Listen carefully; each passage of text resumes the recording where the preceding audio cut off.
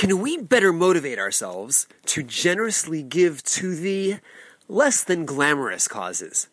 This is Rabbi Yitzchak Price with another edition of Tachlis Talks, growth-oriented, parsha-related Torah podcasts. In our upcoming Torah portion of Teruma, we highlight the giving, the gifting, toward the Mishkan, toward the tabernacle, the temple that journeyed with us throughout our 40 years in the desert.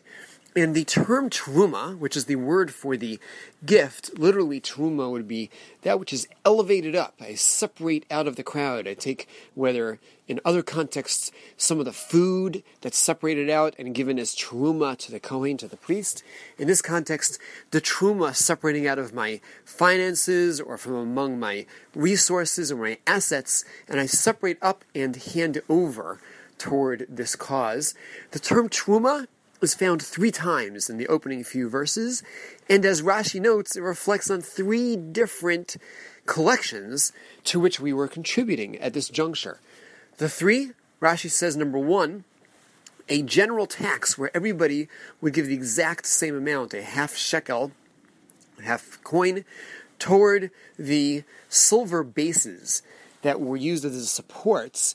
The temple, the Mishkan, had very tall, very large, and assumedly very heavy beams that would stand upright and needed sockets or bases to hold them in place. Very large, heavy silver bases, and the collection to have enough silver, that was 1 teruma.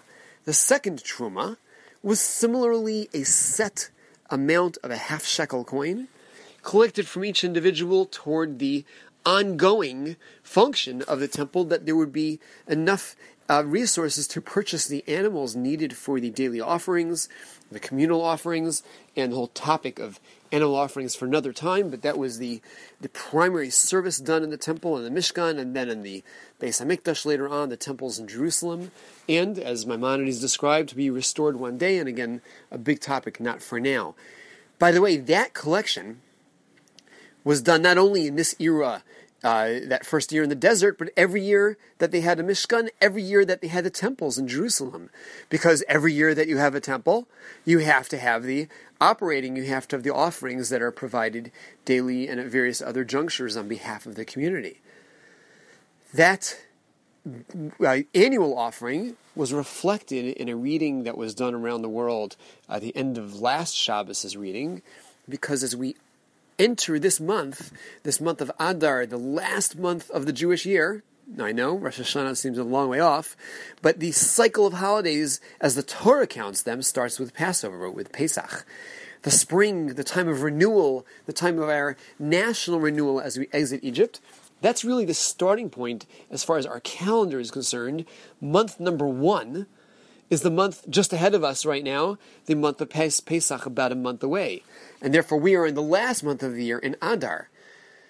Rosh Hashanah in the fall is actually in the 7th month, and again, a topic beyond our discussion right now, but the reality is that every year there will be a collection at this time of the year, so that as Nisan rolls around, as you hit the spring and the beginning of our calendar cycle, we could provide for the offerings in the temple. Worth noting that in many, many, many, if not the vast, vast majority of communities around the world, the strong tradition is to recreate this idea of giving the half shekel coins, and particularly right as you're about to hit Purim, on the day before Purim, some places on Purim itself, to recreate this by giving half of whatever your current currency is. For those of you here in America, it would be $50. For some of you out there, half yens. I know we have a few listeners in India, just looking at our some of the stats recently, and then whatever your currency is, it would be half of that currency. But the tradition is to do so. For those of us who don't walk around with lots of half dollars, many synagogues will put out half dollars that you can purchase out of the plate and then put in your own money. But that is all related to this second of our 3 gifts. Again, the first gift was toward the sockets, these bases for the wooden beams. The second gift was the gift done each year, again, a half shekel coin. Everybody does the same amount, and that goes toward the continual offerings of the temple. We'll call those the operating costs. The third gift, described again toward the beginning of our parsha, is open-ended. asher yidvenu libo, as much as his lave, as much as his heart desires, each would give from his, the precious metals that are discussed in the parsha, the fine materials that are discussed in the parsha, and the other elements that went toward the capital project of putting up the Mishkan, of putting up the tabernacle. And the question is asked, why is this last gift, the capital campaign, not governed the same way? Why is there no set collection? Why is there no demand for an exact measure? After all, if you leave it up to the populace, it might not happen. If you're leaving it up to each person's motivation, well, what if they're not motivated? One of the great answers to this question was given by Rabbi Meir Shapiro. Rabbi Meir Shapiro of the earlier part of the previous century, perhaps best known for a different matter altogether, the Daf Yomi, 1 page a day cycle of Talmud that is at this point in every significant Jewish community around the world, and many, many online platforms of people studying the exact same page of Talmud every day for 7.5 years. If you do it every day without missing a day, you complete the cycle every 7.5 years. I was privileged to be at the celebration on January 1st, 2020, just a little while ago, in MetLife Stadium, where 93,000 people celebrated over there. And that was one of many, many, many venues. It was, I'm sure, by far the largest venue. Very good chance it was also the coldest venue. But that celebration of the Daf Yomi that dates back to the cycles 7.5 times X number. I think this was actually the 13th. I may be off on that. Going back to the time of Rabbi Meir Shapiro. The 18th probably is more likely. The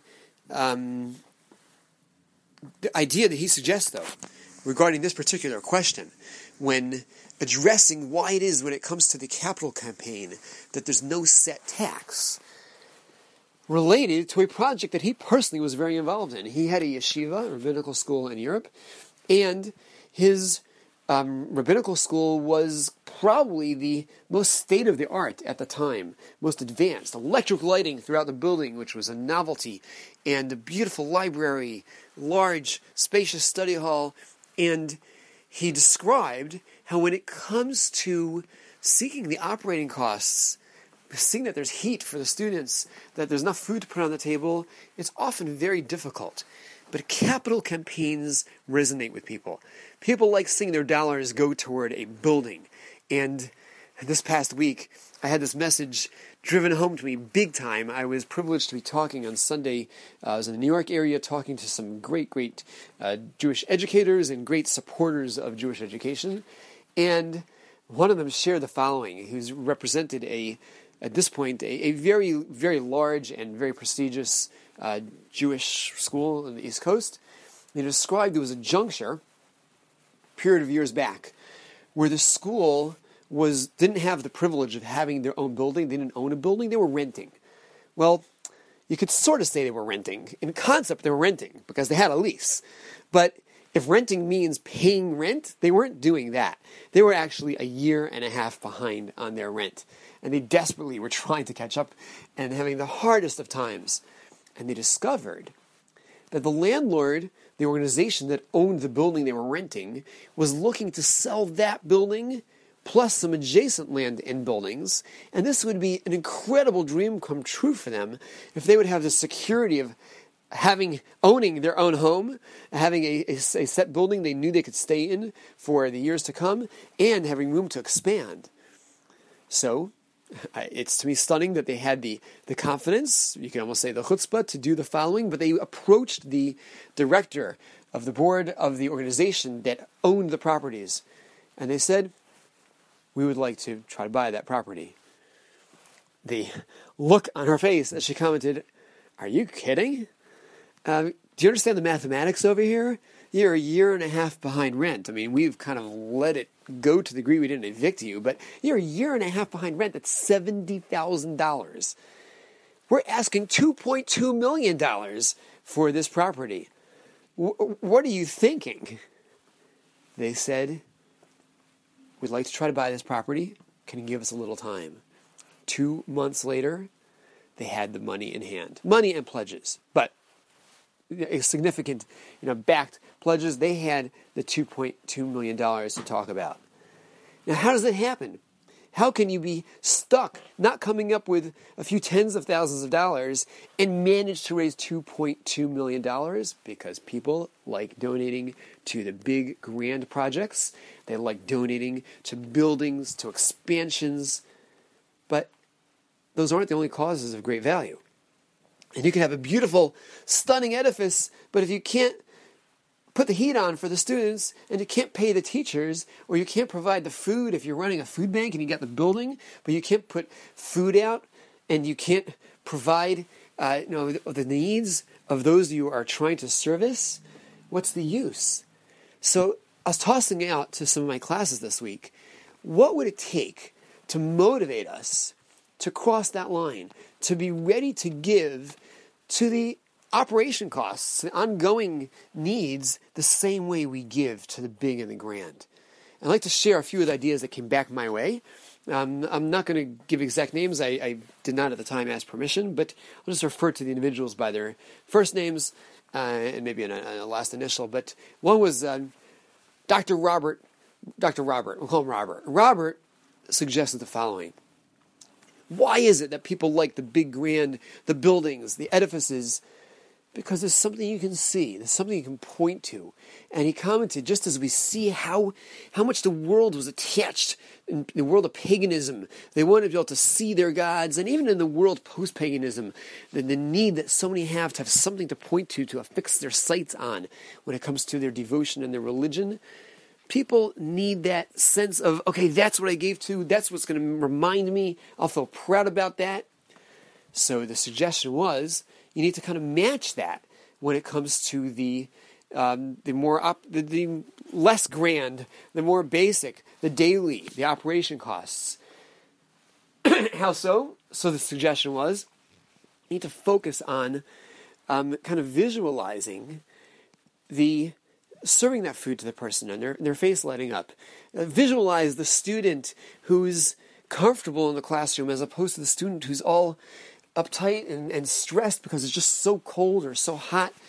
Visualize the teacher who comes home and not quite sure what they're going to do as far as putting food on their table because the school's behind in their payment, as opposed to the teacher who feels valued and respected because they come home with a reasonable paycheck. So kind of doing what the building does for you, but with a more imaginative process by visualizing, potentially great idea. I loved it. Another, we'll call him Michael because that's his name. Michael said, focus on the value of what it is that's being provided over here. The value of the fact that there are people who are getting a dinner who otherwise would be hungry. The value of the fact that there are students who can grow in their knowledge, grow in their education, who can be the link in the chain to pass that to the next generation. The value of Torah being studied, the value of each of the causes that we are supplying, that we are wanting to be motivated to support. So again, focus on that value. Another approach, Marianne, was focus on the spiritual value. Remind yourself of the reward. Remind yourself of the other message at the beginning of our parsha, a very good point, when it says, take for me a gift. It doesn't say give for me a gift. Take for me a gift. And the commentaries explain, because we are the greatest recipient of our gifts. We gain the most. And that can be on many, many levels, but certainly big time on the spiritual, on the eternal level. So kind of reminding ourselves of that can help give us that motivation. I'd love to hear your thoughts.